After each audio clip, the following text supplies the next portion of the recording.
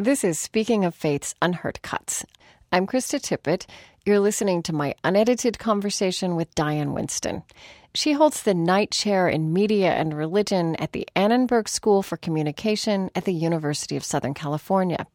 I spoke with her on April 16th, 2009, from the studios of American Public Media in St. Paul, Minnesota. She was in the studios of NPR West in Los Angeles, California. This interview is included in our program TV and Parables of Our Time. Download the MP3 of the produced show at speakingoffaith.org. I don't sound like I'm on both channels? Oh, yes, Krista's on both channels. Right, okay. You're on one channel. Yeah, Okay. it is that's the way it should be designed. Okay. Is that level good for you in Minnesota? Yes, it's perfect now. Thank you. Okay, and I'm sorry, I didn't hear you. Do you need me to run a backup? No, we're fine. Okay. Thank you. All right. Okay, well, let's have some fun.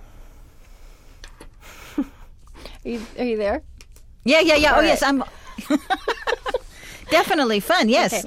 Okay. I want to say before we start that I don't think we should talk about watching 24 together since it deteriorated so terribly in the last few seasons.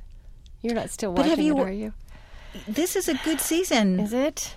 It's really good. I watched the very first episode with the terrible, tragic stories of boys in Africa, and I couldn't stand it, and I never watched again. I think that was a hard one to watch. Mm-hmm. I think it's gotten better, and it's really tried to deal with those questions of, is Jack justified doing what he does? Okay. Well, maybe But we don't have to. We don't have to talk about it. Okay. Well, okay. So I want to start. I actually start here with everyone. It's a little bit harder to draw the line, maybe, to this subject. But tell me a little bit about the religious or spiritual background of your life, of your childhood.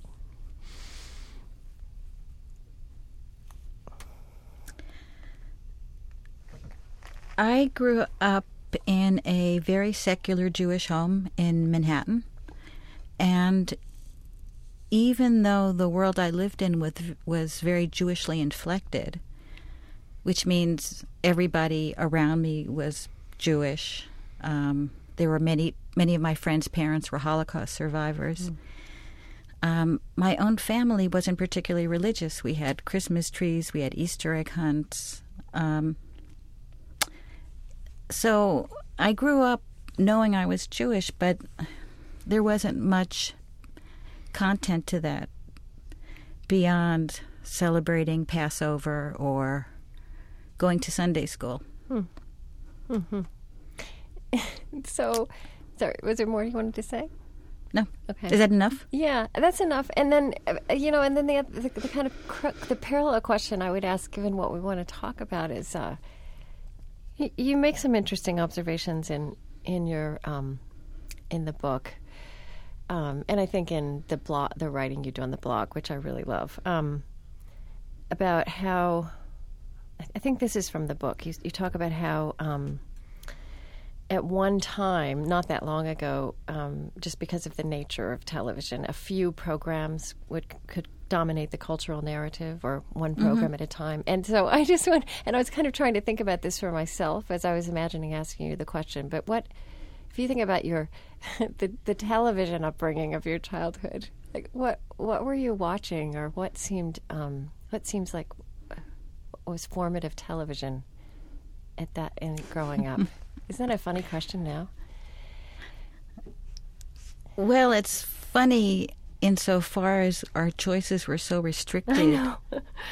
Especially given what our kids can watch today. Yeah. I think when I was really young, it was the Mickey Mouse Club. And the Mouseketeers gave me a really good sense of virtues and of right conduct, if you will.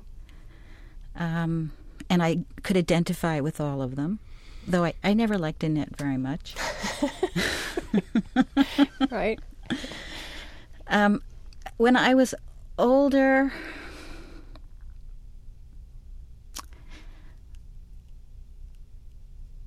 Krista, I don't know if I had any programs that I loved growing up. Did you? Well, you know what I think of immediately are programs like Bewitched and I Dream of Jeannie. And then if I try to think about the messages those shows were sending, right? And they were communicating something about the world we were inhabiting or trying to inhabit, the roles of women, for example. Right. I mean, my mother stayed home just like Samantha did, but she wasn't a witch. But somehow her choice to be a witch, to be married to a mortal, was to embrace all that, right? So it's kind of fascinating if you start taking it seriously. Right. Because all those shows sort of gave us an idea of women not being very empowered, to use today's words, but they were always very crafty. Yes. I mean, whether or not they were witches, they still worked a certain magic to get what they wanted. Yeah. So, yes, you wonder what kind of messages you grew up with. Mm-hmm. I think of the absolutely strong people as cowboys and spies. Mm-hmm. And they were always men. Yeah, absolutely. And the first strong woman I could think of is Diana Rigg in The Avengers. Do you remember that show? Mm-hmm. She was a spy too, right? Or something like that, a detective. Yeah, she was a spy. Uh-huh. But, it's interesting because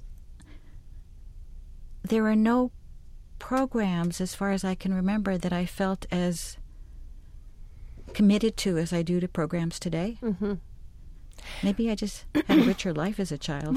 Well, well, all right. No, but I was thinking that I might save this this is something I wanted to talk to you about. I thought we might get to it, but let's just lay it out there now.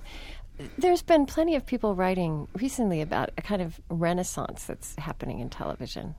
I mean, and I attribute, and I think other people do too, some of it to HBO, to these cable networks creating a very high level of artistry in shows like 6 Feet Under, acting, writing, and that somehow that's raised the bar for everyone else.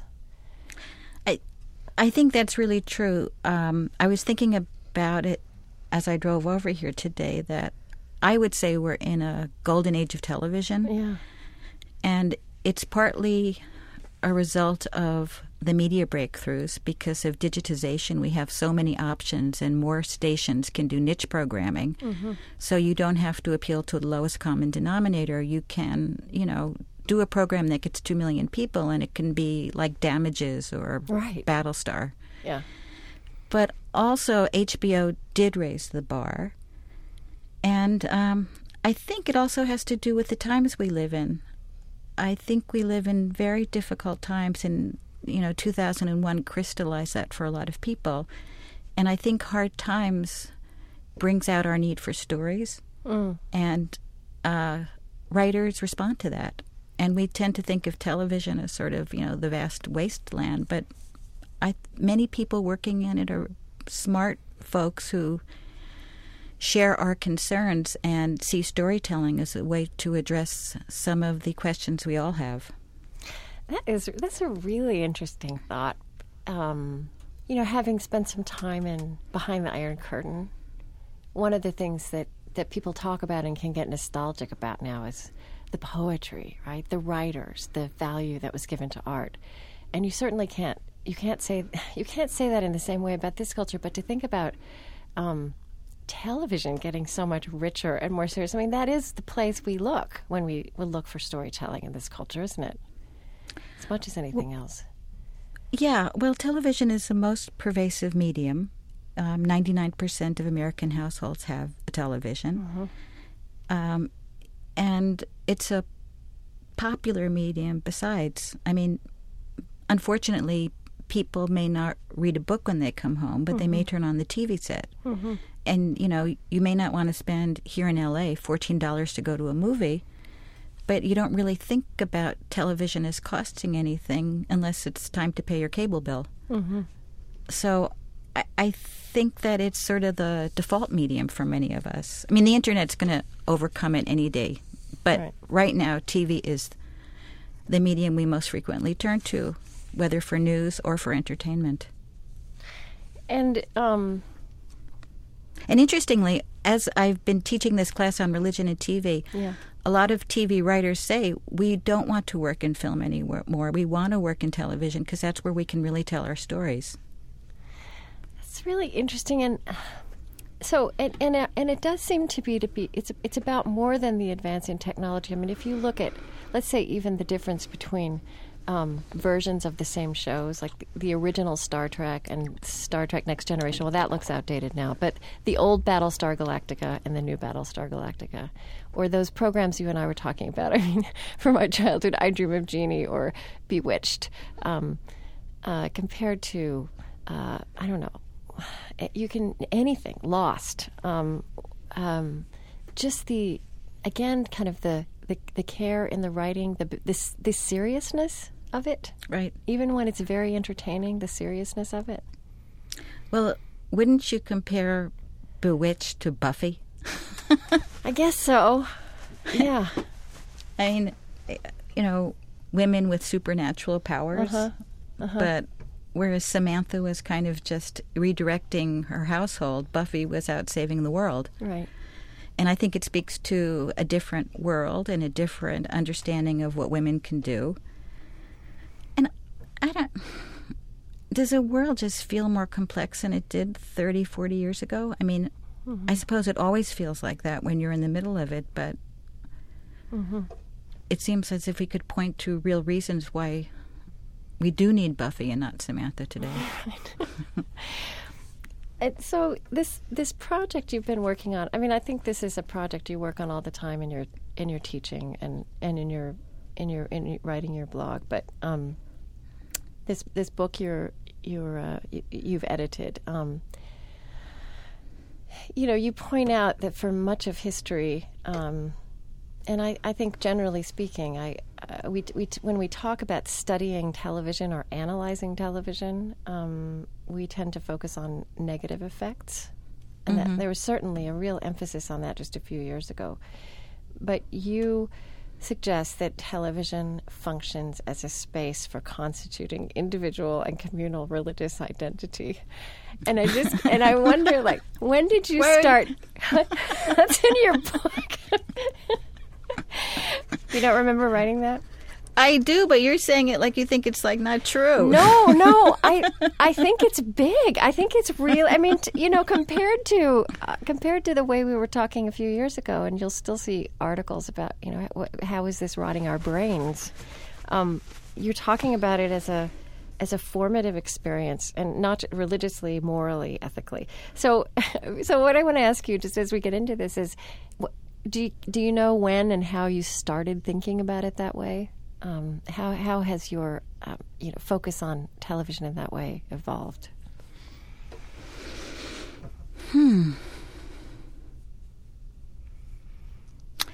Well, my primary orientation to media was through news media.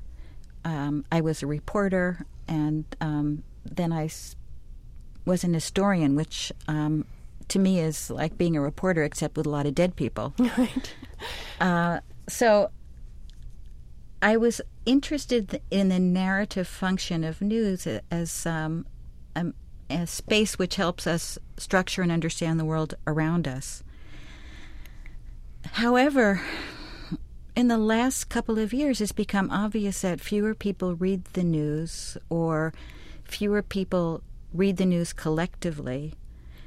In his book, Imagined Communities, Benedict Anderson talks about how the newspaper was really fundamental to the organization of the nation-state because it gave people a ritual. Instead of morning prayer, people read the newspaper. Wow. And you knew that everybody around you was reading the newspaper, and the same notions of what was going on in the world was shaping their understanding of the day. And so through that, a collective identity was being created. And that's broken down in the last 5 or 10 years for a number of reasons. And it occurred to me that people must be getting a sense of of who they were, what they were about, and what was important through other means. And as I began to see my own self hooked on certain television programs, I began thinking, maybe there's something there. Maybe this is a way that we speak to each other across spatial, religious, ethnic, cultural differences to learn more about who we are and what it means to be a person in the world in the 21st century. And 2001, the 9/11 was such a cataclysmic event. I think people did need news stories to orient themselves and to make sense of what was going on and what was expected of them and what was evil and what was good. And newspapers and news magazines did that to a certain extent. But I think that story also needs to go on not just as straight news, but as entertainment, which hits you at a deeper level. Right. And I mean, if you say it that way, even if newspapers could cover all the dynamics that unfolded from 9/11 politically, globally, culturally, they couldn't really convey the human drama or even, I don't know, the sense of fear and a changed world. I mean, like I think I had vowed not to talk about 24, but really in the way 24 did. Right. Pulled us into our sense of being endangered, which is not a way Americans had felt for such a long time. And you can understand that intellectually from reading all the articles about political terrorism or radical religion. But I think you also need to understand it on a emotional and spiritual level, which you're right, you can't get in a newspaper. And I do think 24 is a really good example of that because, whether or not the show works anymore is one question. But at that particular point in time, it really spoke to people's ideas about what is moral, what is immoral, how far do you go to protect yourself, what are you willing to give up? And they were all questions on people's minds. And, the New York Times and the LA Times, good as they are, were not the places to process that. Right. And I mean, I would even say, because I'm just allowing myself to think about this, 24 in the beginning especially was just such riveting television, but also I think eventually I was so repulsed by how torture became such a routine part of the plot. But the truth is that's also something that was becoming a more routine part of American policy, right? And I mean, I would say that watching 24 formed my reactions to torture in a way that I haven't actually thought about until now, at that very gut level. I think that's very true. And I think the critical and popular response to 24 mirrors our social attitudes towards torture, early on, sort of an acceptance of by any means necessary. And as the show progressed and as we began seeing some of the fruits of this in our own policies, more of a revulsion towards it until you get to the point where people are not watching 24 and are criticizing it in the media because they're afraid it's actually helped to change U.S. policy and that soldiers in the field are taking it seriously as a combat manual. Right. So the show sort of had interesting repercussions in the real world that a lot of human rights activists felt were deeply problematic. I mean, for some of us, it may have turned us off to torture, but for other people, it may have, looked like a very efficacious way of getting what you needed. Right. And something else you point out in, or someone does in your book, I think this is in the introduction you wrote, that in shows like House or ER or Grey's Anatomy, which I'll confess I'm not really a medical show person, but but I know this is true, that they really take on these issues of medical ethics and technology, which are also very big human questions: who should live, who should die, who controls the technology that makes either possible. Well, it's interesting because David Shore, the creator of House, came to my class, and he basically said, well, first of all, he has two older twin brothers who were Orthodox rabbis in Israel. So religion is not a strange subject to him. Mm-hmm. He is not particularly religious, but he said that each show has an ethical problem at its center. And he feels strongly that they present ways for the public to think about issues. That's what I mean by the intentionality of the writer. And sometimes I think that we as an audience aren't always as intentional as the writers are about understanding what they're doing. Mm-hmm. And so you can watch House and, you're getting the ethical problem on some deep level. But I really think that some of these shows bear talking about and discussing. Mm-hmm. A lot of that's done online now, which is also a new development, which is really interesting that perhaps we can talk about. Right. I mean, you've written about this show, Saving Grace. Which is that show still on the air? Or yes. Is it? See, I've never seen that one. I feel like I also watch much more television than I used to, but there's so much of this I haven't seen. I'm surprised you haven't watched Saving Grace, Krista. Well, when's it on? It depends on, my kids' schedules is the issue. I don't know when anything is on anymore because everything is taped. Okay, see, I'm not that technologically advanced at home, so this is the difference between us. But, I mean, I was just reading, again, in your work about the responses from listeners to some of the themes of that shows and how it gets into, issues of sexual abuse. And you were describing a thread called Salvation and Forgiveness, where someone was writing and said, I can and have forgiven myself because I have and can have accepted God's forgiveness. I've forgiven those who've hurt me. That said, I'm not sure what I would do in Grace's position. The desire to pull the trigger would be oh so strong. I mean, that kind of discussion that's starting out of a television program is pretty amazing. Well, that's why in the book I talk about television as sort of taking over some of the functions of church. And I'm not saying that TV is religious or TV is taking the place of church or TV is a new church, but I'm saying in terms of the functions of teaching and community building and identity formation, yes, these go on in church for many people, but other people find television programs as a way to accomplish these things. And the fact that you now can go online and form a community with other people who are deeply concerned with the same questions makes the experience more participatory and decentralized. I mean, it's a whole different way of doing television.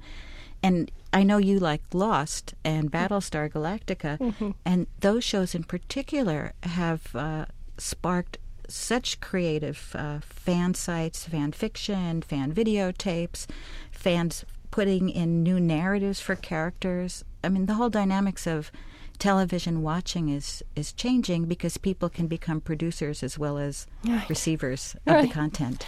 And so people are participating in the creation of their own meaning systems and their own communities. It's sort of mind-blowing. It is. Well, and also the reason having this discussion feels important to me is, especially if you're not into those shows, if you haven't ever watched them, and you might hear in the abstract about people getting that involved with a television show. It could be another argument for television is rotting our brains, right? They're not having a real life. They're involved with these fictional characters. But I think what you're saying is that television, which in fact, for which in fact the ideas and content are very intentionally crafted, and the themes are quite large. This is becoming a place that these kinds of discussions and communities are serving a much more serious function. They're serving a function, in fact, that in part religious institutions may have served. Exactly. What I'm saying is that we live in an increasingly mediated society, and many of our interactions are structured by the media. And rather than take it all in passively, we need to be aware consumers or aware participants of the messages we're getting, and ideally shape them and use them for our own benefit. I mean, advertisers have used these media for the last 50 years to sell us things. And it's time to take the media back and think about what it is we're getting from them, and what it is, not in terms of soap and toys, but what it is in terms of ideas and content that can enrich our lives. And being intentional about what we're watching helps us do that. I'm not saying that TV is going to replace great literature, and I'm not saying TV is going to replace scripture, but it is a site where people are asking very basic questions about the meaning of life and where they fit in and how to behave as good people. And the more you think about how these questions are being raised, I think it informs your life, but it also prevents you from just taking things in and, watching 24 and thinking it's a license to go out and, kneecap people. Right. So, I want to talk about this from a few different angles. But if I asked you about programs now or in the recent past, I mean, this is also part of the phenomenon now. Things don't necessarily last so long, right? But they do make their mark. Well, they don't last so long, but they last longer because they're online and they're DVDs. Yeah, right. But I think even because they have more substance. I mean, I think something like 6 Feet Under. I feel like that was like a great book I read. Right. And it stays with me, even though I may never watch it. I may never pull out those DVDs and watch it again. Some of those characters stay with me in a way that books have than previous television shows. But if I ask you, like right now, what is on or what has been on in this post 9/11 period, maybe let's focus on that. That you think of as most explicitly having religious themes. What comes to mind? Well, this is a setup. No, I was actually giving you a chance to talk about something other than Battlestar Galactica first, if you wanted to.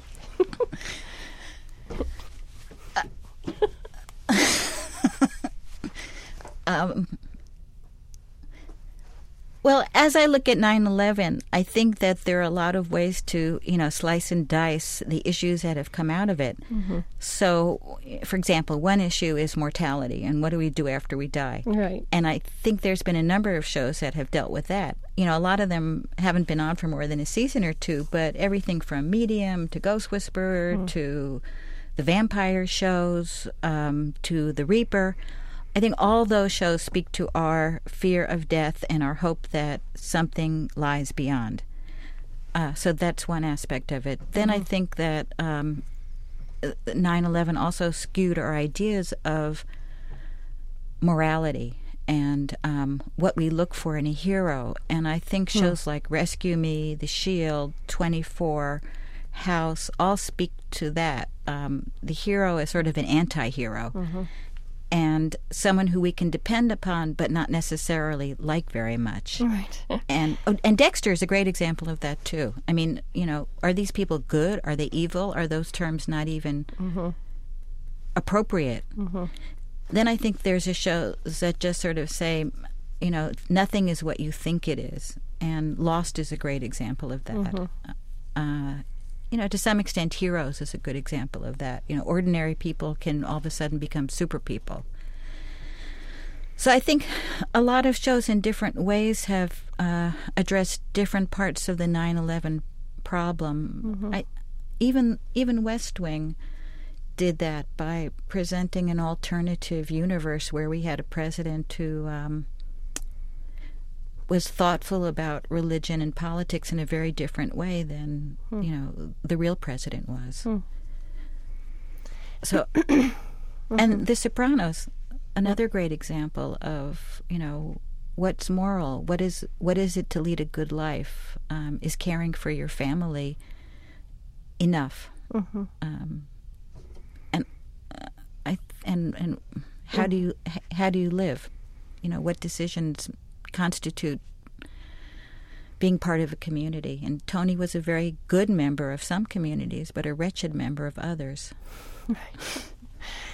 So I think all those shows dealt with various aspects of 9/11 and the questions that it raised for us.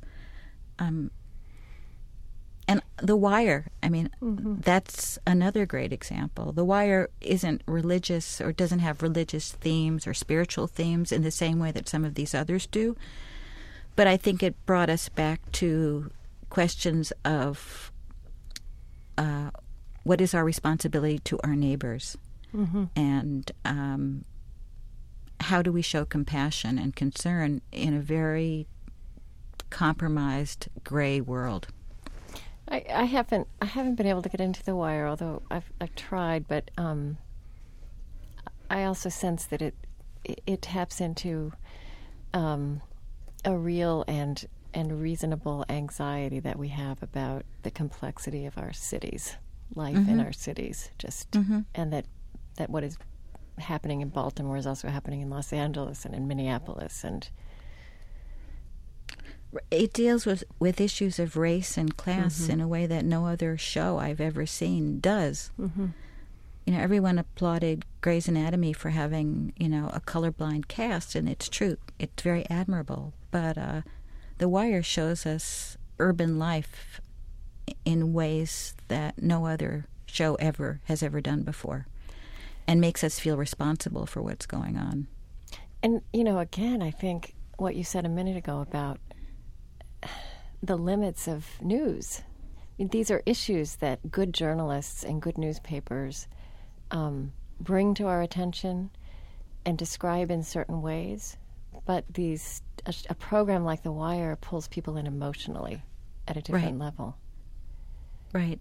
And I think it would be interesting to talk to David Simon about that, because coming from a newspaper background. Is he the producer of The Wire? Mm-hmm.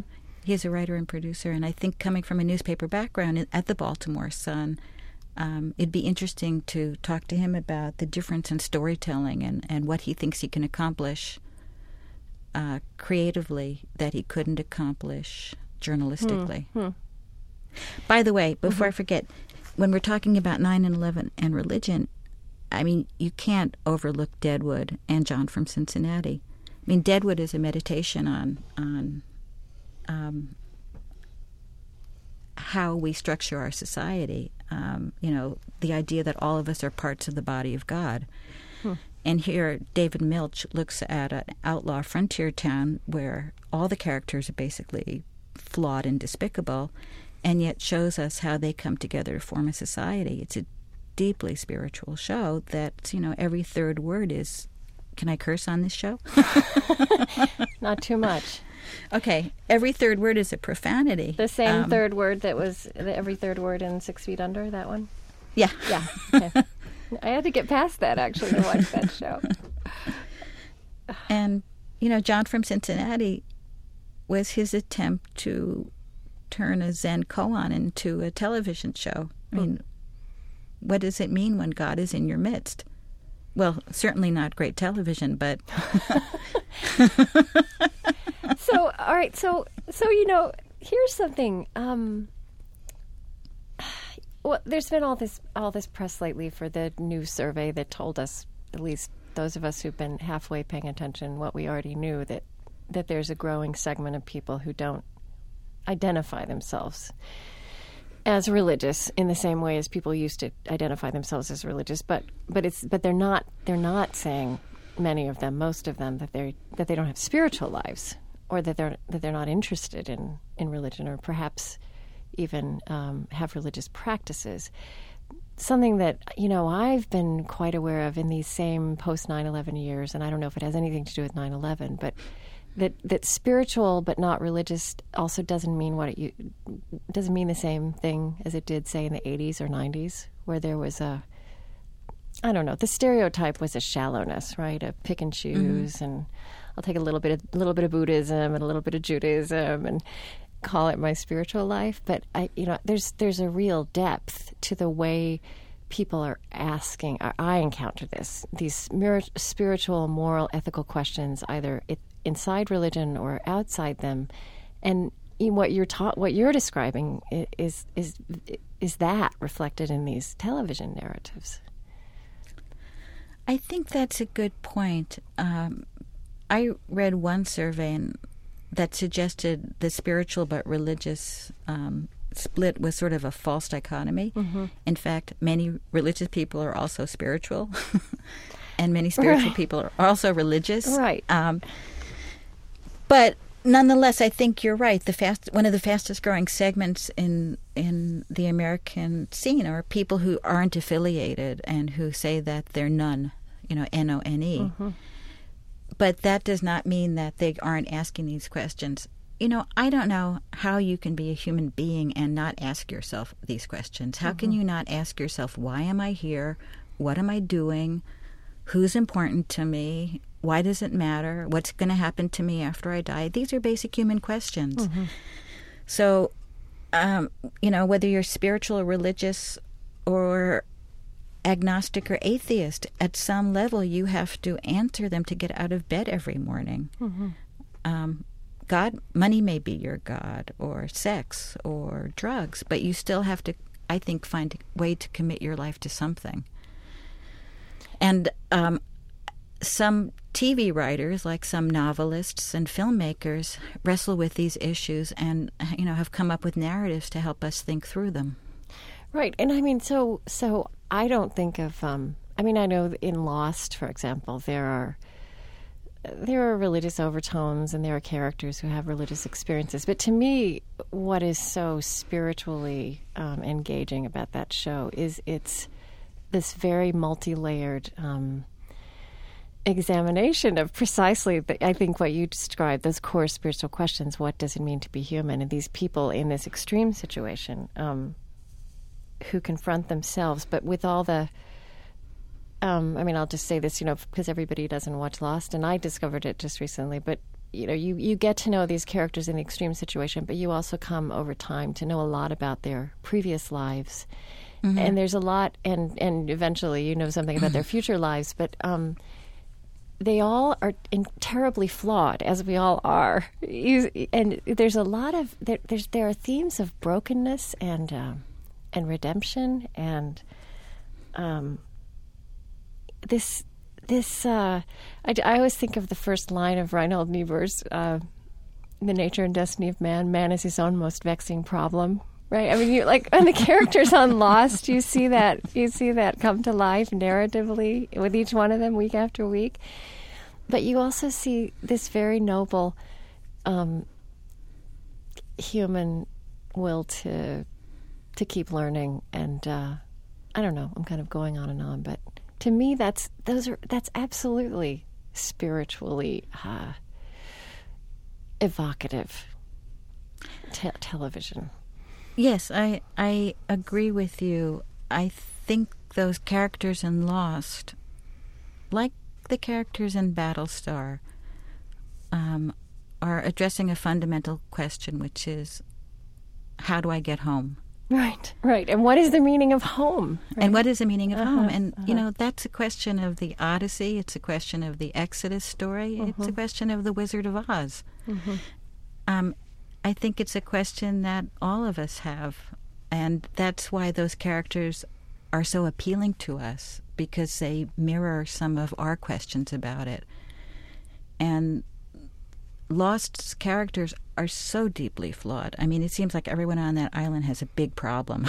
Right. They've had some terrible tragedy, or they've done something really bad. They've made huge mistakes, huge moral miscalculations.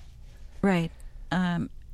They seem like decent people who have somehow gone amiss, awry.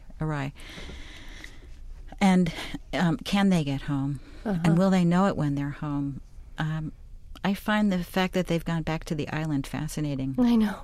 I don't understand it, and I'm kind of curious about what's going to happen.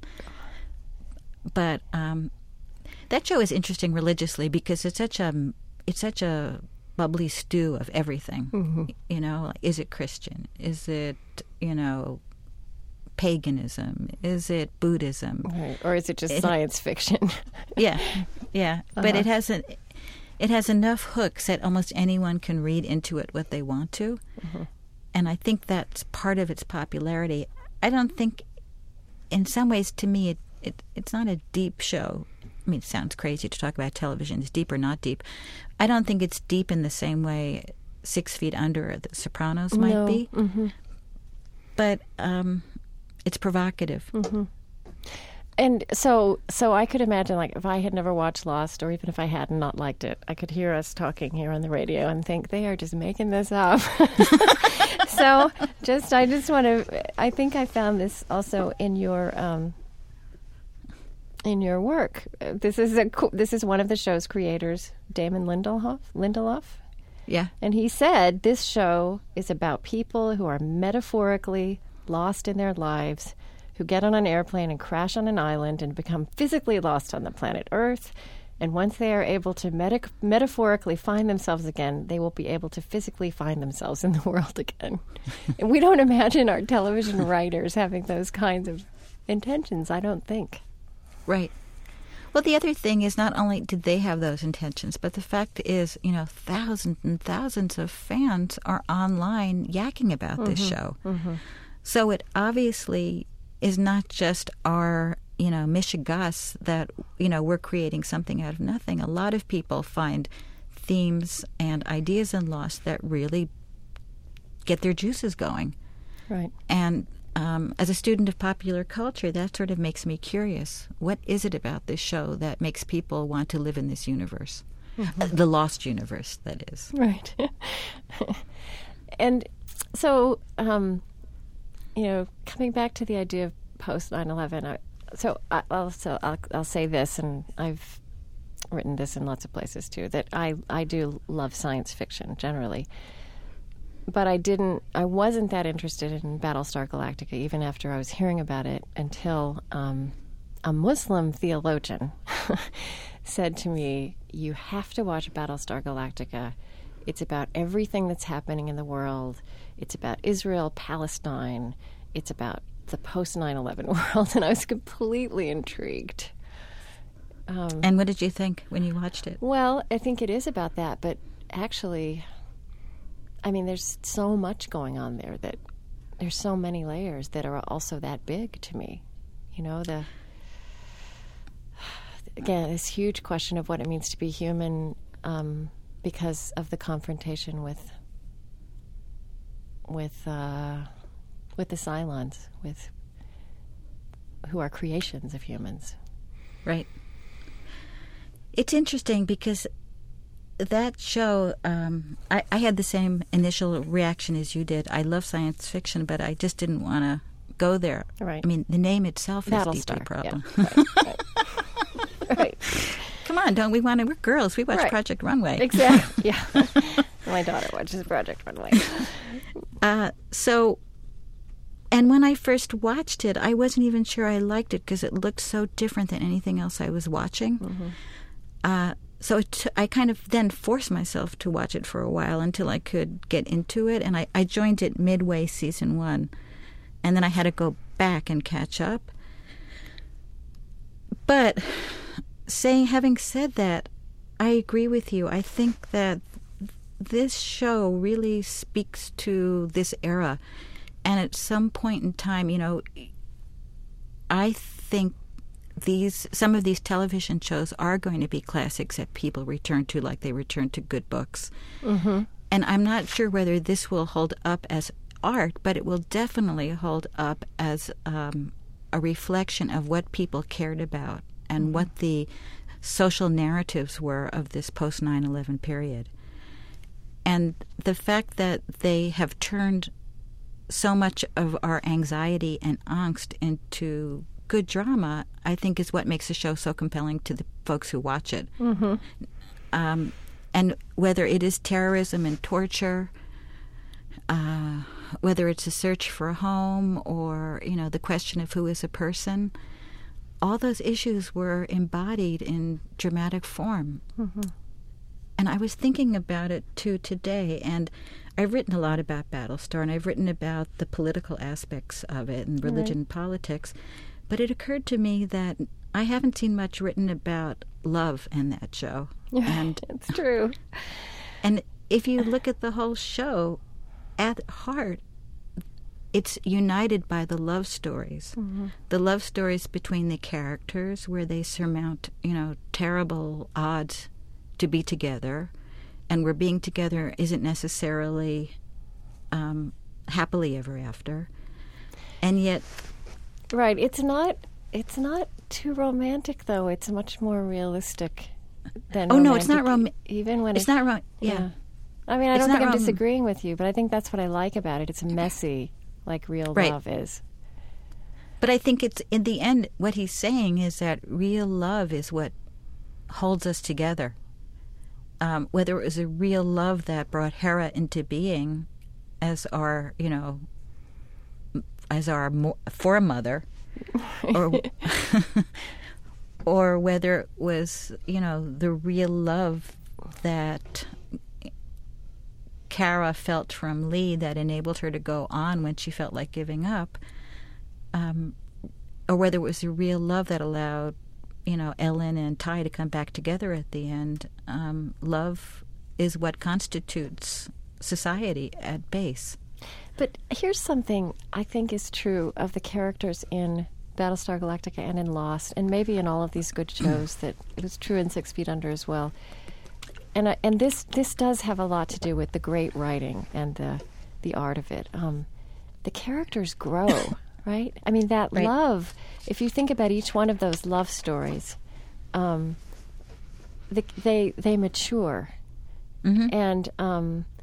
And that's actually something I don't think we know very well how to talk about in many parts of our culture. I mean, love in music is so idealized, right? But somehow these programs, there's a gravitas and a realism to the way love is portrayed that's really refreshing. I think that's a good point, because it's not about sex or romance only. Right. It's about coming together as people and seeing the wholeness of another. Mm-hmm. That sort of one of the last encounters between Caprica and Gaius Baltar, was almost sort of I-thou-y. Right. And I don't want to trivialize either Boober or that relationship, but what are you thinking about? Yeah. Well, when she finally, and she's sees a Cylon, and it's hard to tell these stories, but she is this kind of central Cylon figure, and he's this scientist, right? So go on. And they've had a very long and complex relationship, and they've gone through all kinds of growing pains together and separately, and you don't think they're ever going to be able to reconcile. And at the very end, they kind of look at each other and they realize what holds them together and the deep feelings that they share and the understandings of each other's shortcomings and strengths. Right. And it's not like a hot, heavy kiss. Mm-hmm. It's sort of a look of, I get it, I get you, And I think that speaks to that deeper love that is messy and complicated and mature, and that's usually not what you see on television. Right.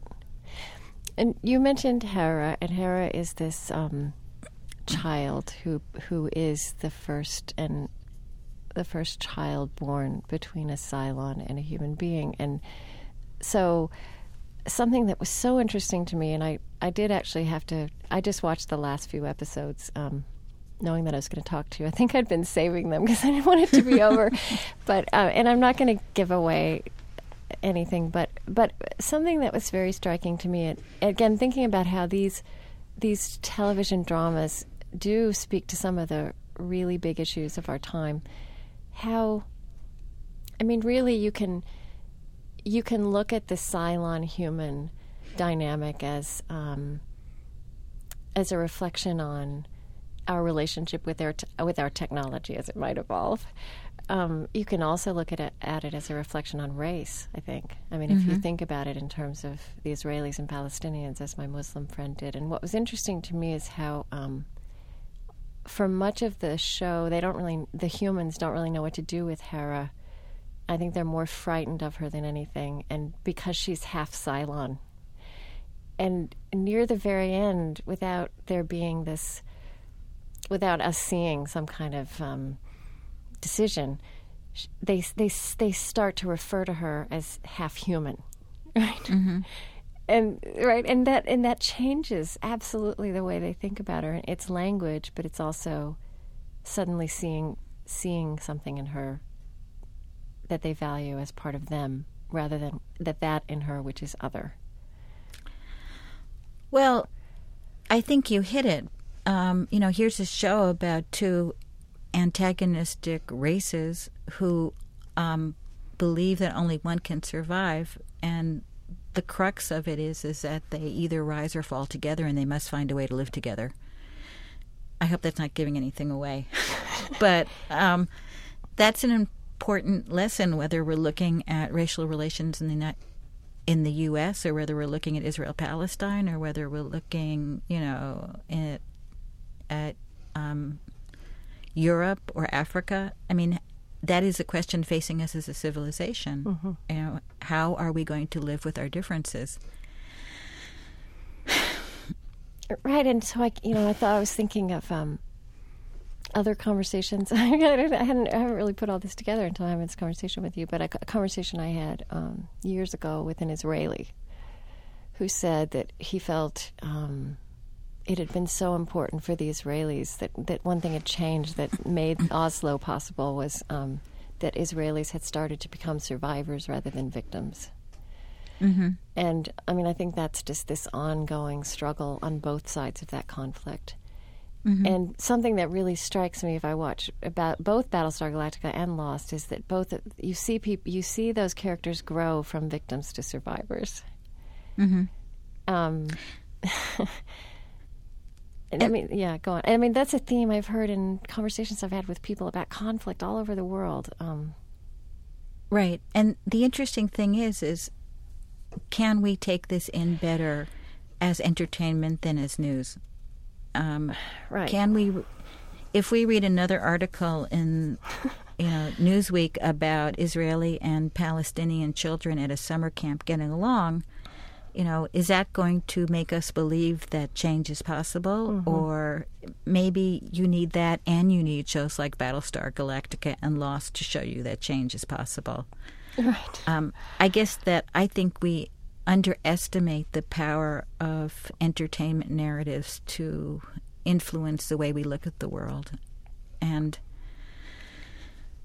I think storytelling, when it's good storytelling, orients us to possibilities and helps us structure the way we look at things. I mean, just think of how many biblical archetypes we apply to the world when we judge things. And I think some of these shows do the same thing. Well, tell me what you mean. What comes to mind for you when you say that? About biblical archetypes? Yeah.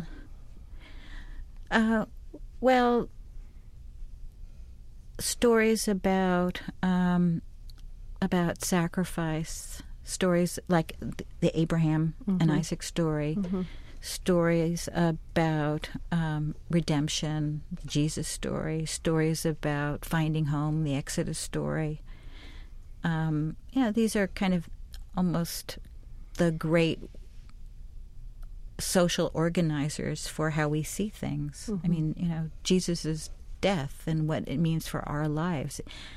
Even if we're not Christians, we still understand this idea of a messianic hope. And I think the power of the stories is that it hits a human nerve.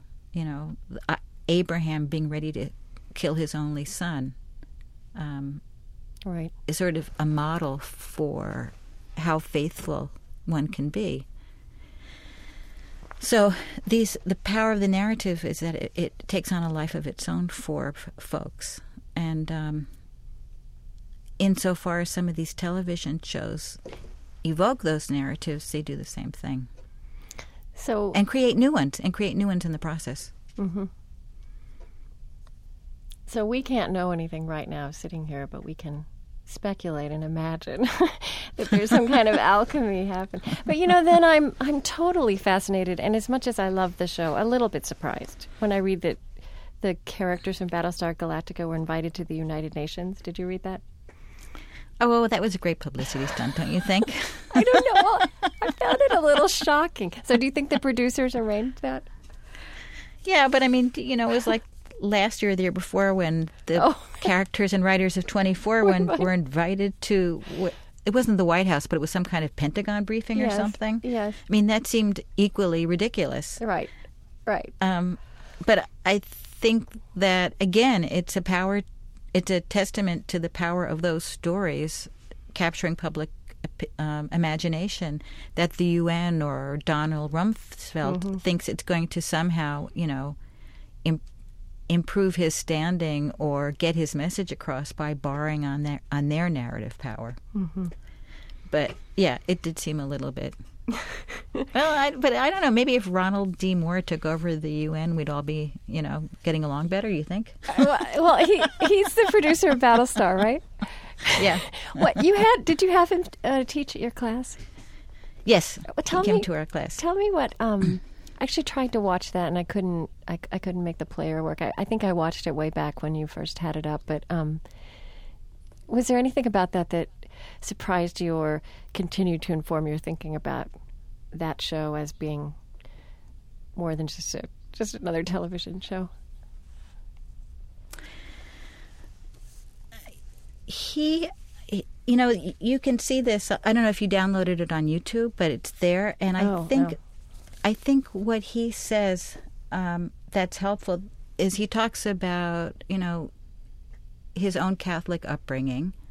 And although that's not tremendously formative for the show per se, I think that it made him open and receptive to using religion as a driving force through the show. Mm-hmm. I think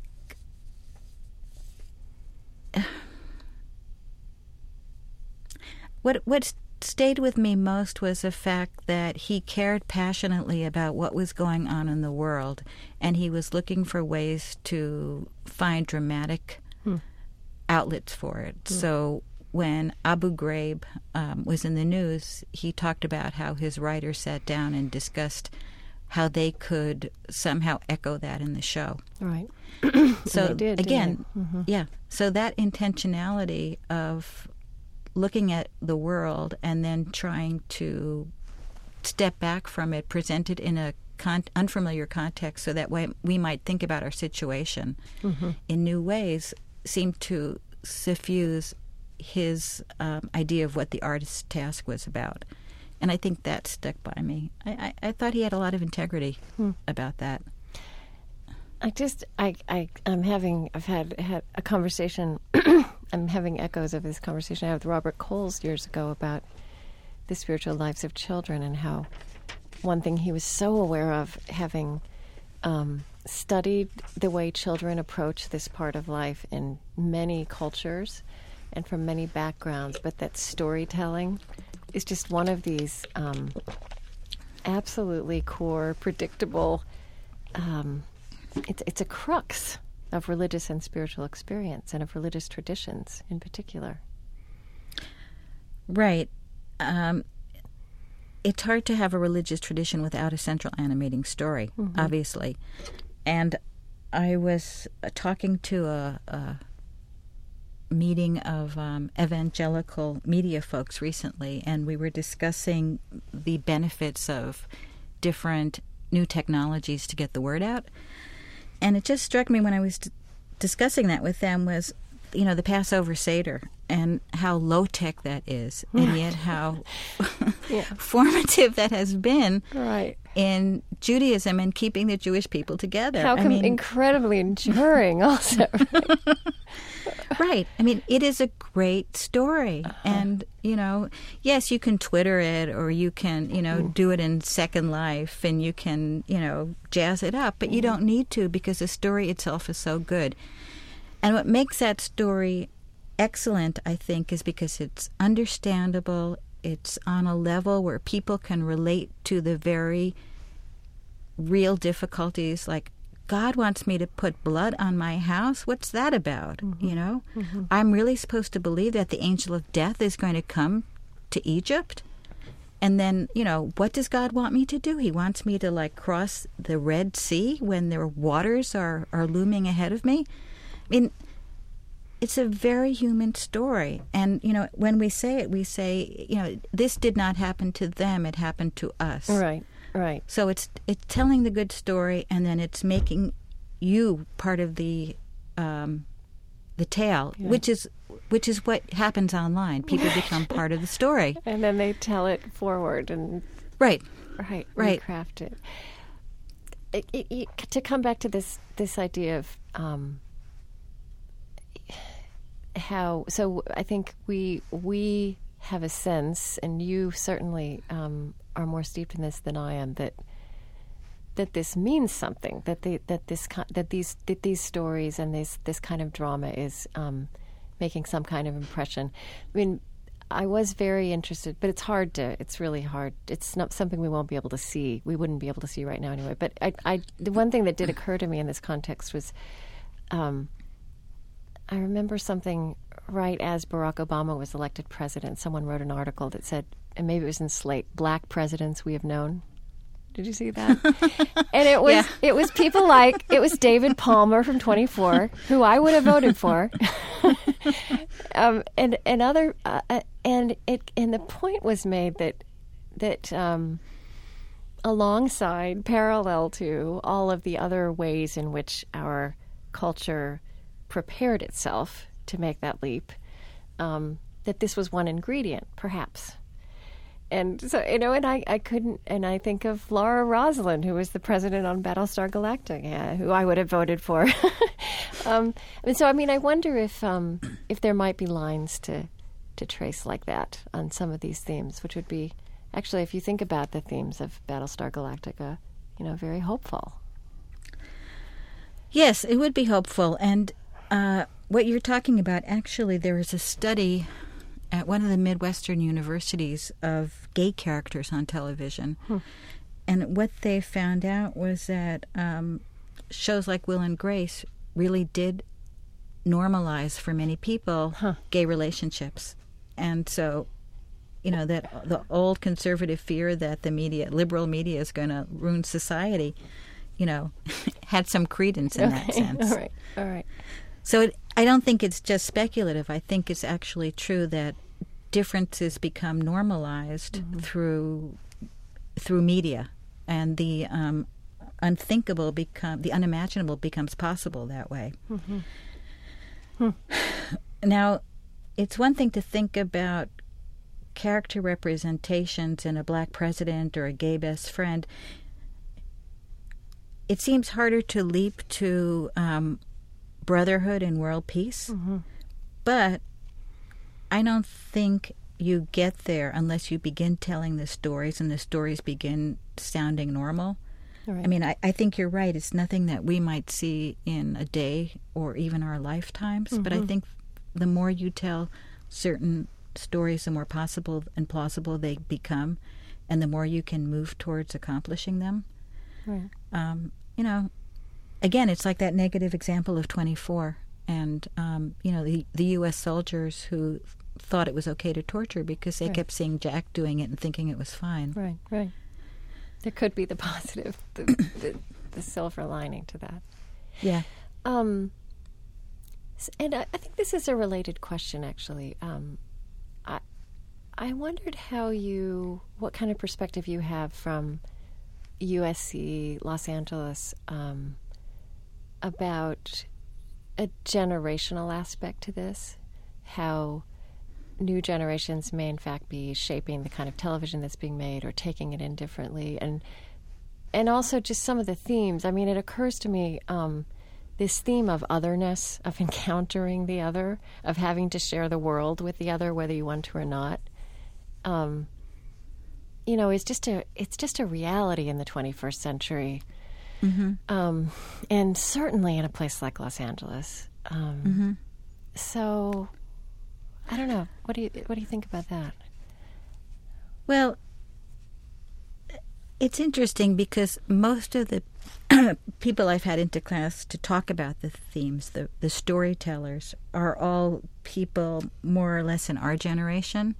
They're not 20 or 30 somethings, and I think that's partly, the Hollywood, how you get up in the ranks, but they're people who are old enough to have given some time to think about these issues, and they're surprising to me. A lot of Catholics I've encountered either practicing or fallen away, but for some reason, there's, at least the folks I've run into have all had a Catholic background, and I guess that's not surprising because it's a very rich tradition with a lot of good stories. It's a very global tradition, too.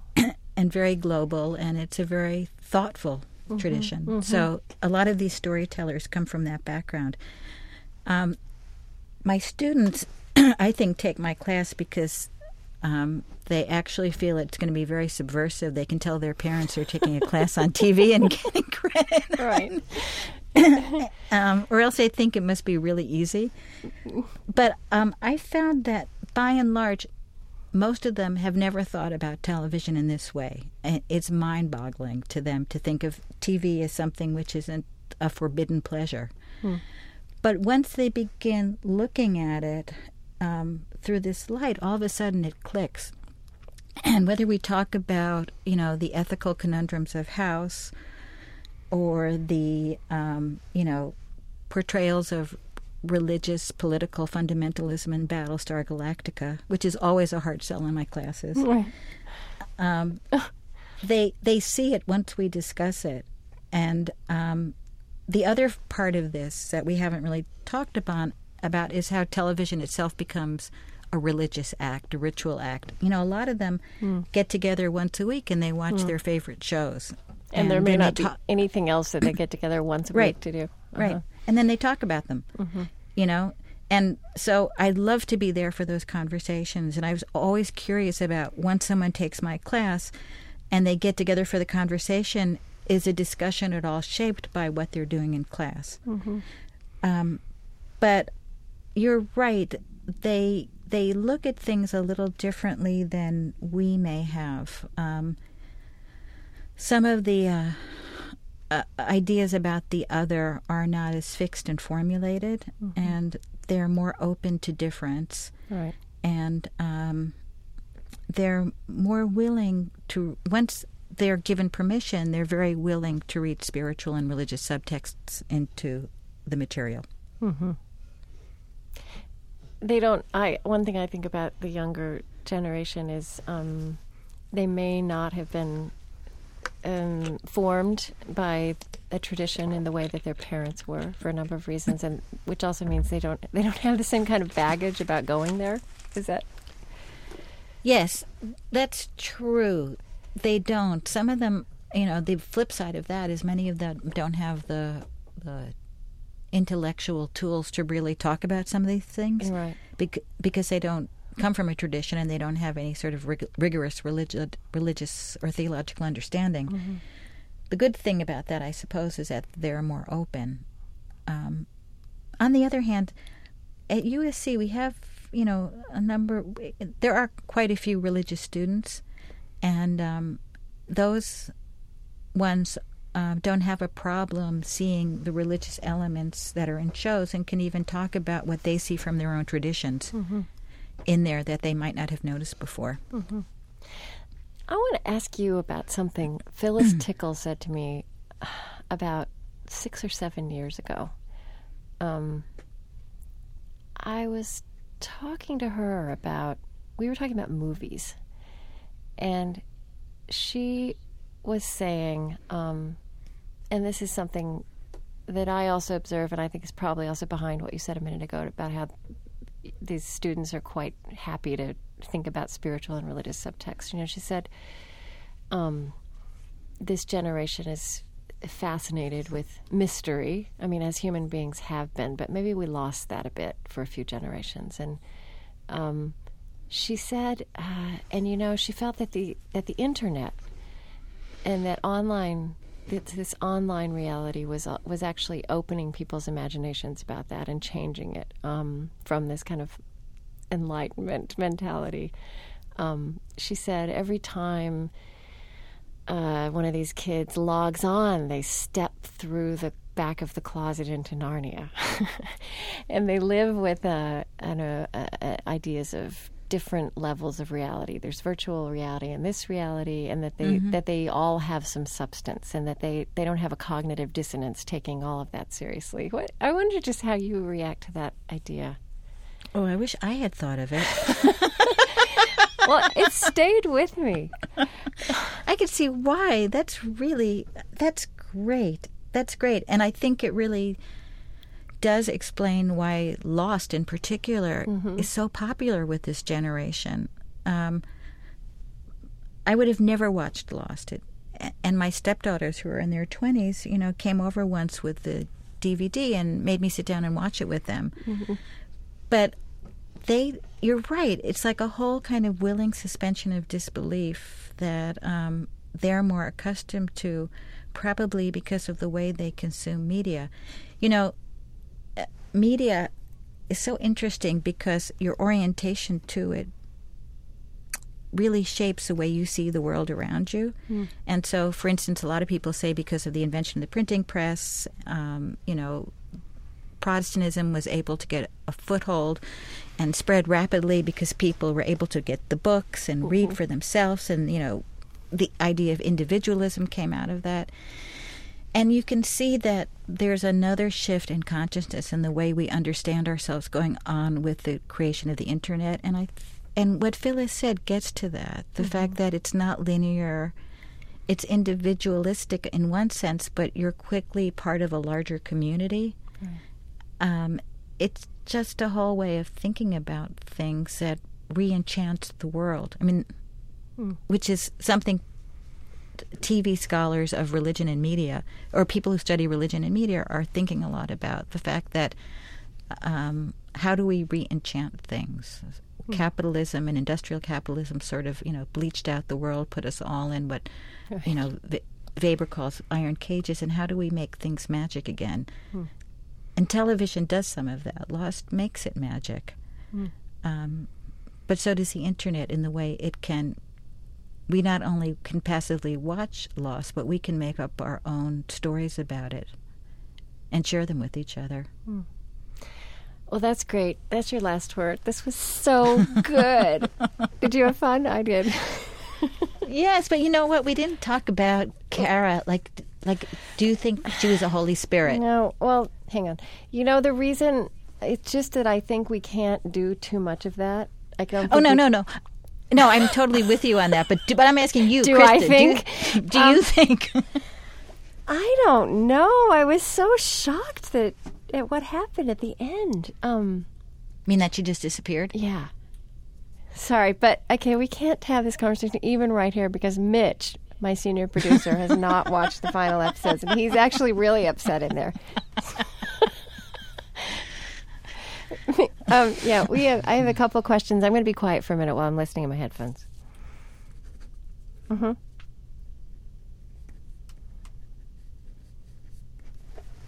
Okay.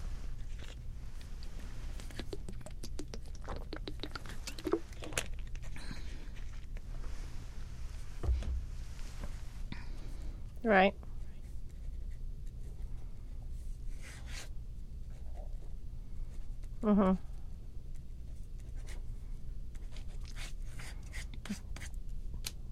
Good questions. Okay. Twilight Zone, apparently, had its premiere 50 years ago this year. And it was also it was also about mystery, but with a seriousness about ethical and moral questions, and had that capacity to use narrative to shock you, to make you think about something that you didn't even realize you were going towards an ethical question until there you were, and it was turning your thinking inside out. But, I mean, so the question is, what happened between... It seems like there was Twilight Zone, but I can't think of much like that between then and now. I mean, it is more like these programs we've been talking about. Have you ever thought about that?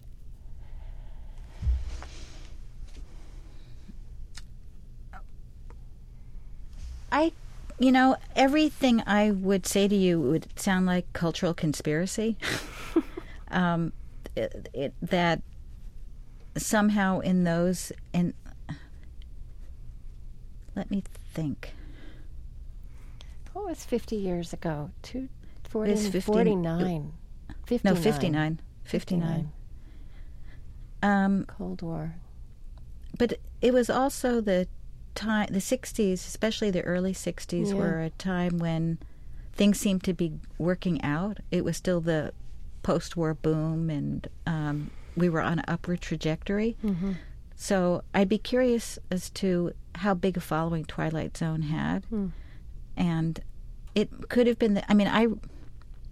it's interesting because we could probably remember so many Twilight Zone stories because they kind of live on in cultural memory. It's true. And they're sort of... Even though we may not have watched them, we still talk about them. Mm-hmm. But I think that particular time was not one in which people were necessarily looking for meaning or for alternatives. I mean, things were going pretty well.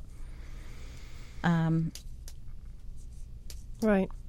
And so the kind of spiritual and religious alternatives that a show like Twilight Zone or The Outer Limits might have raised were sort of at the fringes of society rather than front and center. Mm-hmm. I think you would have to look to the 70s and the 80s to see what sort of cultural narratives were being echoed. And that I say that because the mid to late 70s and early 80s were such an unpleasant, unfortunate time, coming out of Vietnam, the Iranian hostage crisis, the oil embargo and shortage.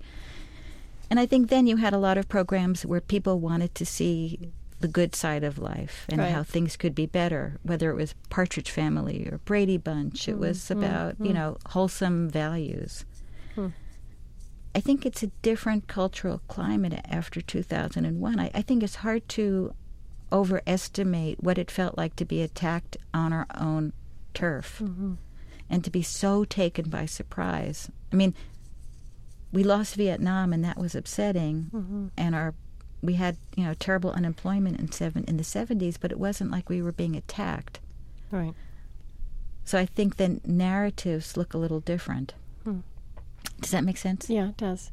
And finally, but also, But I also think you always do have a few of those, like the X-Files. Yes, I loved that. That was in 90s, wasn't it? Mm-hmm. Or Twin Peaks. When you said the 70s and 80s, oh yeah, Twin Peaks. And then behind, well, I don't know so much about the X-Files, but certainly behind, who did the X-Files? Was that wasn't J.J. Abrams, was it? No. No, it was... Chris Carter. Yeah. You do have these visionary artists behind the Twilight Zone. Or you have a character. Twin Peaks was David Lynch. Right. I think this is the final question. As the shows we've talked about, a lot of them that have been mentioned have ended or are winding down. Is there anything you're looking at that's just starting or that seems to be midway through that you're watching with interest? I hate to say it, but I was really enjoying Sarah Connor Chronicles, which was another story about humans versus machines and Armageddon and, can we rely on the technology? But I hear that's going off the air. We didn't talk about Kings, which I was so impressed with the first few episodes, and I actually heard about it on your blog, but I hear that's in trouble too. Yeah, I think Kings is over the top. Do you? It's just, it's too, but I love it for that reason. I know. I think it's sort of great I'm just kitsch. amazed. I know. And I read a story where someone took issue with it because it wasn't very faithful to the biblical story of David, which I think misses the point. Yeah. It's not a one-to-one correspondence. It's sort of, but it brings up those big themes, and it's such a funny mixture of melodrama and Soap opera. Soap opera. I know. That I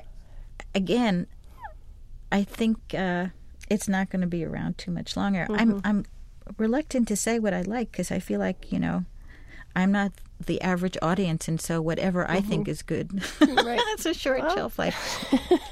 But I think that's the other reason for the paucities of shows like The Twilight Zone is the media environment. When you had 3 networks controlling everything, you just did not get a lot of variation, and you didn't want to go too far off the ranch because, it wasn't a sure thing. You wanted things that Middle America were going to like, and more people were going to like Brady Bunch than Twilight Zone. Mm-hmm. So I don't think you had the room to creatively maneuver in the same way you do today. And I think that's why, there was always probably one every 5 or 10 years of these kind of kooky shows. Mm-hmm. But they really came into their own once there was a capacity to niche, to have a niche audience. Mm-hmm.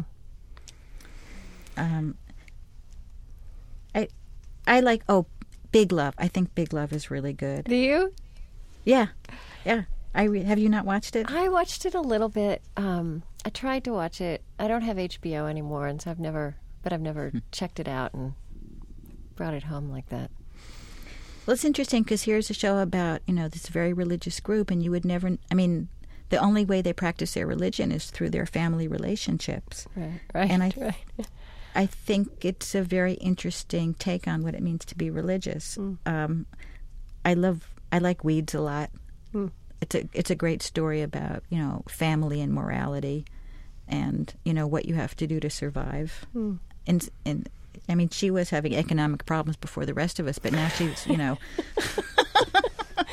going to be an exemplary parent for the... Oh. Well, thank you so much for doing this. And we will, who have you been talking to? Who? Colleen. Okay. So Colleen will be your point of contact, and she'll let you know when this is going to be on the air and whatever you need to know. And if she has any follow-up questions. And it's great to talk to you. I now we have to see each other in person again or something. I know. If you can get out here, that would be great. Absolutely. Next time I come out there, I'll see you. I just don't know. Right now, I've got a bunch of. My life is like planned for the next 2 years or something, but I can't complain. It's all good. You're doing great. Thank you. So are you. We should just talk every once in a while.